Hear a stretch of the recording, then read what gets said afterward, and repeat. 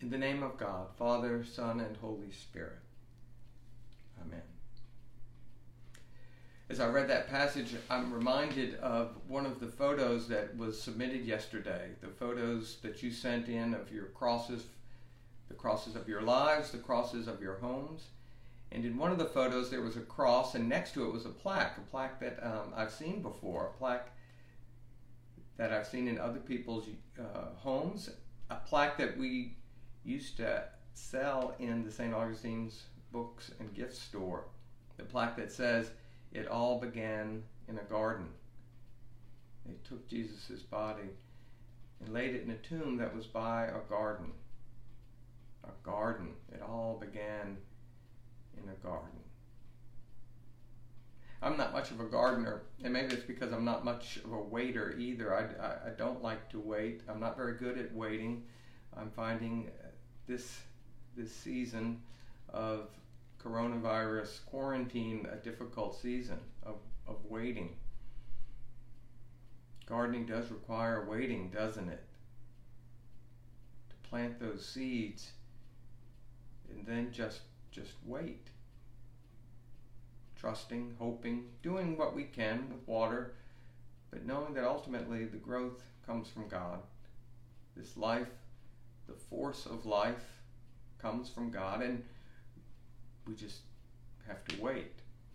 Holy Saturday is this time of holy waiting. There's a temptation to want to bypass it.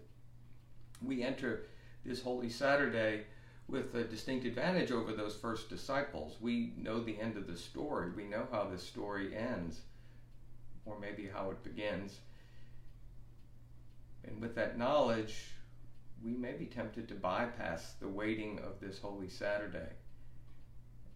But if we do, we miss out on something really important. I was listening to a podcast yesterday between Brene Brown and David Kessler. David Kessler was a colleague of Elisabeth Kubler-Ross, and he has a new book out talking about a sixth stage of the death and dying and grieving process, finding meaning. In that he and Brene Brown visited over and over again about how critical it was not to think of these stages of grief as a shortcut, as if we could just kind of check them off the list. They said that they are descriptive, not prescriptive. But more than anything, what he stressed was that there was no shortcut around. You can't go from step 1 to step 6 and then just declare yourself finished. All of the grief has to be felt, and there's no shortcut through it.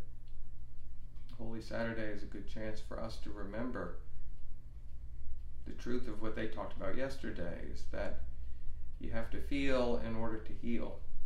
And so, on this Holy Saturday, we wait. We don't fast forward to the joy of Easter. We don't look back either. We just be here in this present moment. It gives us a chance to revisit our trust in God, who's always working, even though and even when we can't see it, or at least not see the results of it. I hope on this Holy Saturday we are all able to sit and be here, right now, and in that waiting to find that God is indeed present and active.